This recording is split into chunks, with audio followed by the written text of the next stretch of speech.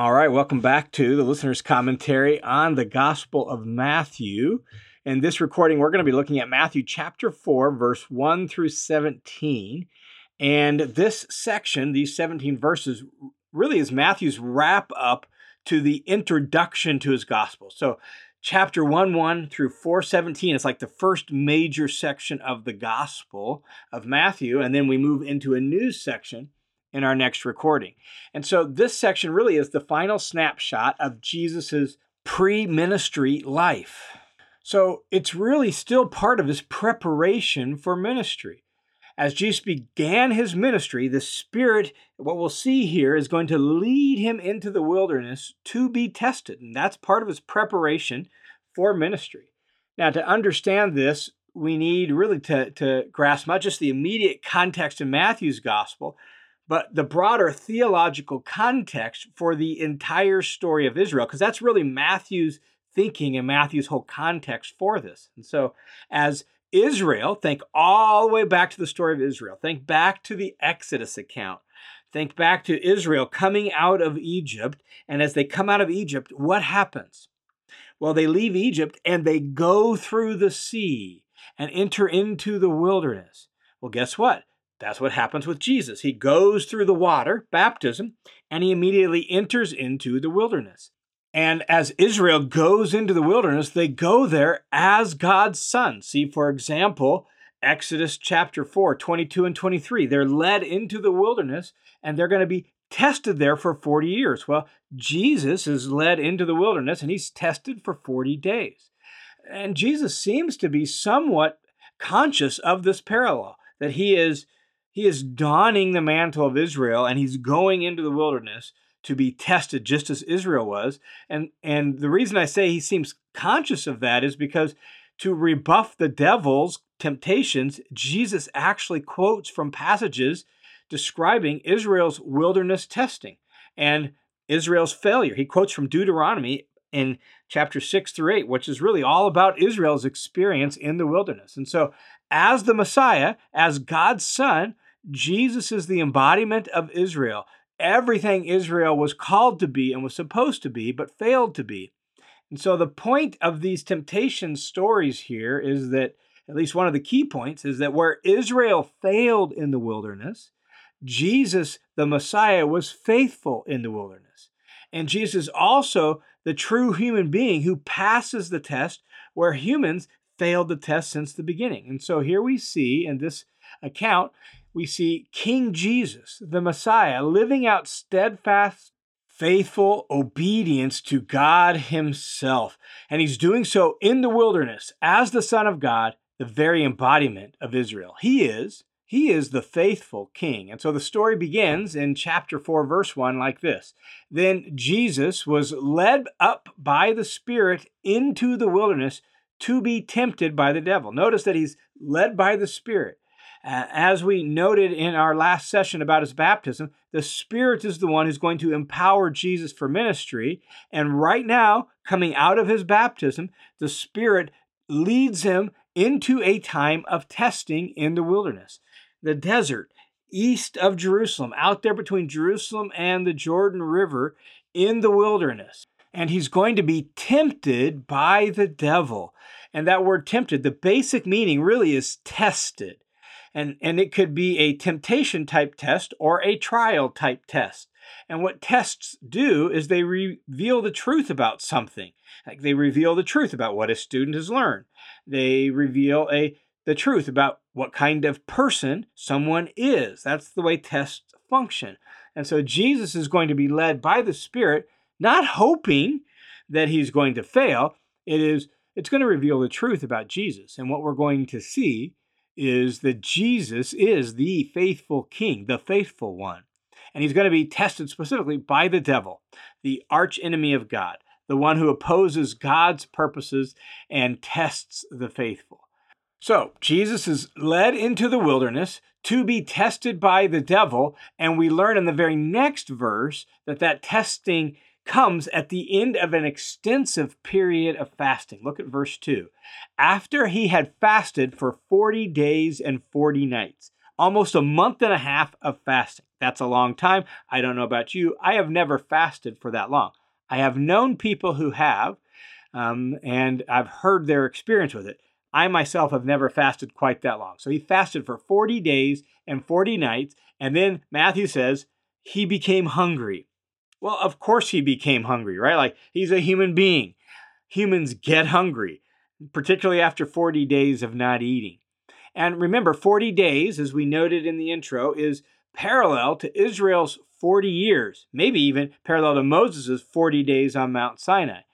He's out here in the wilderness, kind of recapitulating, re-experiencing, if you will, Israel's wilderness wanderings. And the tempter came to him. He became hungry, verse 3, and the tempter came to him and said to him, "If you are the Son of God, command that these stones become bread." The devil tempts Jesus to use his status and his authority to satisfy himself. He says, "If you are," and probably that has the sense of if you are, and assumes it's true. It's more the idea of since you are. This particular construction in the Greek has this sense of if you are this, and it's true you are. So it doesn't really doubt it, it assumes it. So the idea is, since you're the Son of God, there's no need to deny yourself and go hungry. Use your status and your power for your benefit. You have the power to solve this problem. Why not just make a little bread out of these stones? You could do that. This seems to me to be roughly parallel to what the Apostle John in 1 John calls the lust of the flesh. Use your status, use your identity, use your power to satisfy yourself. How does Jesus respond? Well, look at verse 4. But he, Jesus, answered and said, "It is written, man shall not live on bread alone, but on every word that comes out of the mouth of God." Jesus replies to the devil's deception with Scripture. He actually quotes from Deuteronomy chapter 8, verse 3. The context is recalling Israel's wilderness experience and being tested to see if they'd obey, and how God provided manna for them, and they were supposed to trust God's word and trust God's promise. Man shall not live on bread alone. The idea is man's not going to live on physical sustenance alone. That's not enough. You need that, but it's not enough to have genuine life. In order to have genuine life, you have to also depend on every word that comes from the mouth of God. You have to depend on God's word, God's promises, in order to really get a life. Man shall not live on bread alone, but on every word that comes out of the mouth of God. So the devil tries the second tack, verse 5. The devil took him along into the holy city, that is Jerusalem, and had him stand on the pinnacle of the temple, the highest point in the temple, probably the corner overlooking the temple down into the Kidron Valley. And he said to him, verse 6, "If you are the Son of God," same idea, since this is who you are, "throw yourself down, for it is written, he will give his angels orders concerning you, and on their hands they will lift you up, so that you do not strike your foot against the stone." Now, both Matthew and Luke record the account of Jesus' temptation in the wilderness. But interestingly, Luke actually puts the temptations in a slightly different order. Luke places this temptation third, not second. And this is important for us because it illustrates that authors of the time had freedom and flexibility to rearrange and adjust some things when telling a story, but they weren't completely free to change the facts. That's actually been true in oral cultures throughout all times. And so while the order is different in Luke and Matthew, the temptations are the same. And so here the devil tempts Jesus to make God prove his care for him. That's the idea of the temptation. He takes him to the pinnacle of the temple. Like I said, probably overlooking the Kidron Valley where the drop is significant. Maybe he does this physically in real life, maybe in a vision, we're not sure. And he says to him, "Since you're the Son of God, surely God's not going to let any harm come to you, so he'll protect you because of who you are. So again, just jump off here and God will send his angels and they will lift you up." And the devil actually quotes Scripture to Jesus in his attempt to confuse him. He quotes Psalm 91, verse 11 and 12. And the idea of the quote in the context of this temptation and the devil's use of it is something like this. Look, Jesus, if God promised to protect David in Psalm 91, how much more is he going to protect David's greater son, you, the Messiah? There may even be a little bit of self-aggrandizement in this temptation, like the boastful pride of life, again, from 1 John chapter 2. He doesn't tempt him to this out in the desert where no one is. Where does the temptation happen? In Jerusalem, in the capital, in the temple, where everyone would see it and everyone would expect the Messiah to show up in glory and in power and come and deliver Israel. Why don't you do it there, Jesus, where everyone can see how great you are and how awesome you are, rather than out here in the desert by yourself, where it's hot and dry and miserable and you're hungry? Let's go to the temple and let everyone see who you really are. And Jesus replies to him in verse 7 and said to him, on the other hand, like, okay, you're going to quote scripture at me? Well, I'm going to quote scripture back at you. On the other hand, it is written, you shall not put the Lord your God to the test. Once again, Jesus quotes scripture, this time again from that same context in Deuteronomy. It's Deuteronomy chapter 6, verse 16. And Jesus really seems to understand the heart of the devil's temptation as testing God. Like, will God actually keep his word to care for you? Will God keep his word to protect you, his faithful son? Jesus refuses to distrust God's goodness and God's faithfulness. He refuses to make God prove himself. And he refuses to use his status in a self-serving, self-aggrandizing, self-promoting sort of way. So the devil tries a third tack, verse 8. And the devil took him along to a very high mountain and showed him all the kingdoms of the world and all their glory. And he said to him, all these things I will give to you if you'll fall down and worship me. The devil here tempts Jesus with glory and power. Like, bypass suffering, bypass self-denial, bypass difficulty, and go straight to ruling the world. And he shows him what glory and power look like. And again, this seems roughly parallel to what John says in 1 John chapter 2, the lust of the eyes. And he tries to get Jesus to cut a deal. Like, worship the devil, serve me, acknowledge me, and you can have glory and power. And note the half-truth. The devil is, in one sense, the ruler of the kingdoms of this world. But the devil isn't the one who has the power to give it to whoever he wishes. That power still belongs to God.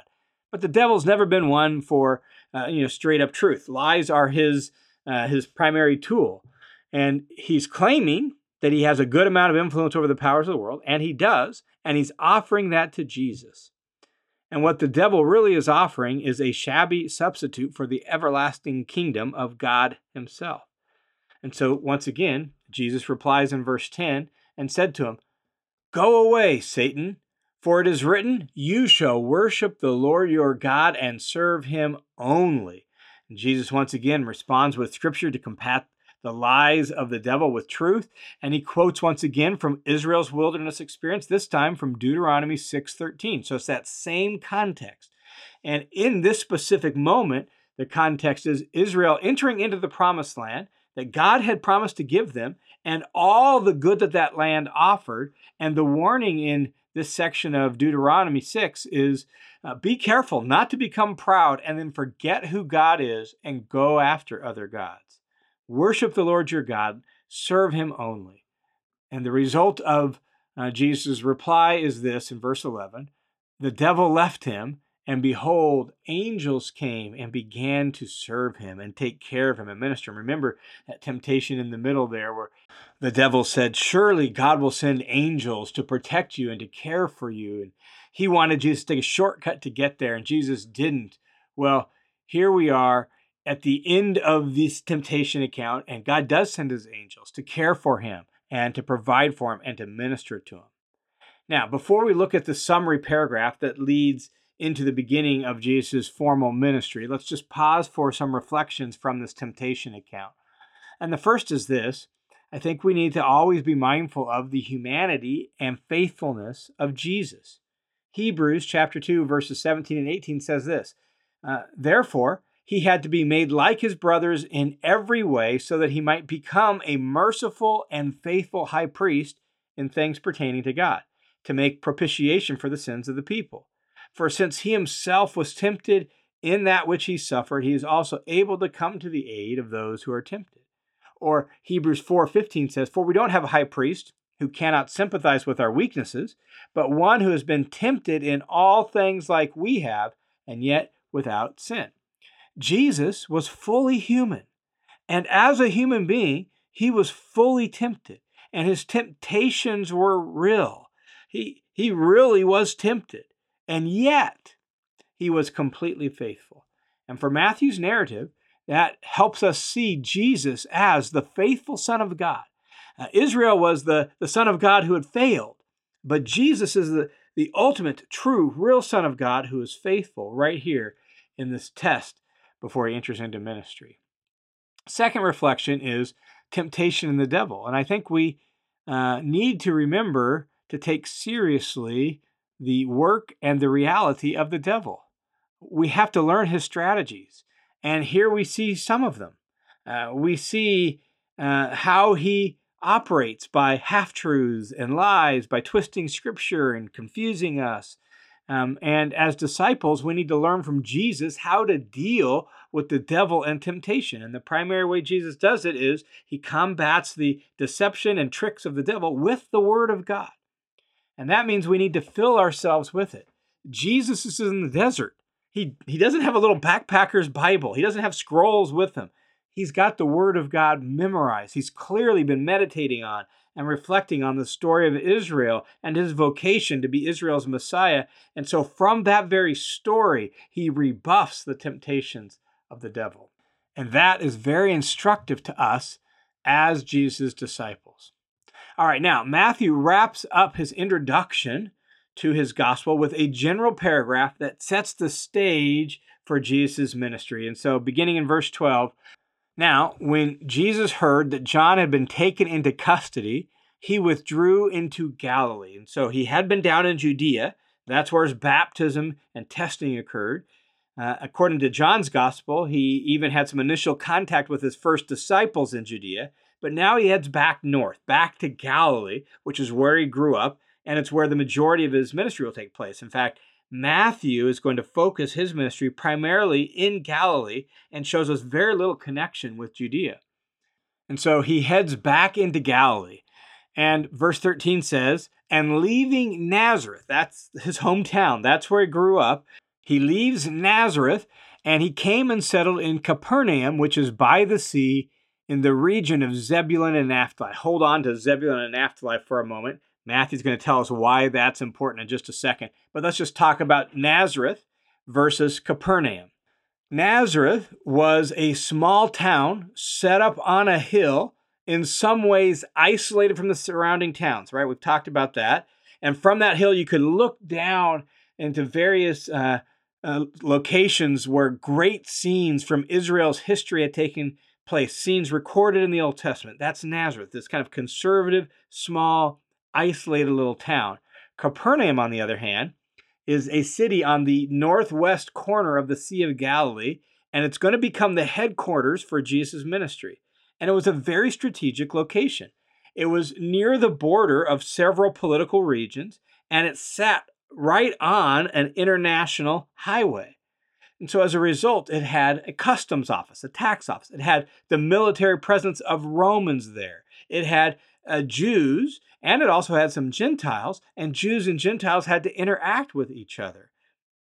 And as a result, Capernaum becomes really, I think, very strategic for Jesus to teach his disciples about, even though he's going to focus in his ministry on Israel, he knows he's going to send them out from there to all the world. And so it becomes a strategic location for his disciples to learn and watch the Messiah as he interacts with all different types of people from all different backgrounds in sort of a little bit more cosmopolitan, international sort of space. And so Capernaum is very strategic for what Jesus wants to achieve.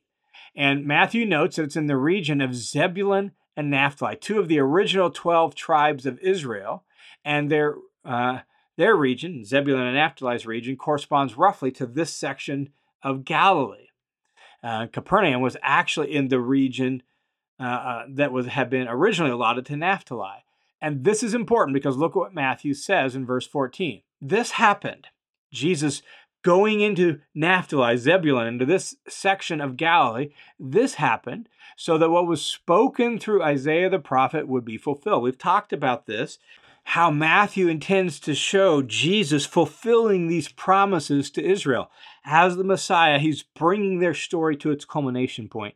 And in this simple little detail of Jesus' life, Matthew sees another one of those promises kind of reaching a culmination point in Jesus himself. So verses 15 and 16 quote from Isaiah chapter 9, and they give us what was spoken by the prophet. It says this: "The land of Zebulun and the land of Naphtali, by the way of the sea, on the other side of the Jordan, Galilee of the Gentiles." Notice that phrase, Galilee of the Gentiles. It's up there to the north where Gentiles have access to. It's not down there protected like Jerusalem and all of that. Galilee of the Gentiles. The people who were sitting in darkness saw a great light, and those who were sitting in the land of the shadow of death, upon them a light dawned. And in Isaiah, light refers to God's salvation and God's deliverance of Israel through the Davidic king. And so Matthew, now recognizing that Jesus is the culmination of that promise, the culmination of God's deliverance, Matthew presents Jesus as the one who ultimately fulfills this promise. He brings that great light through his life and teaching and ministry.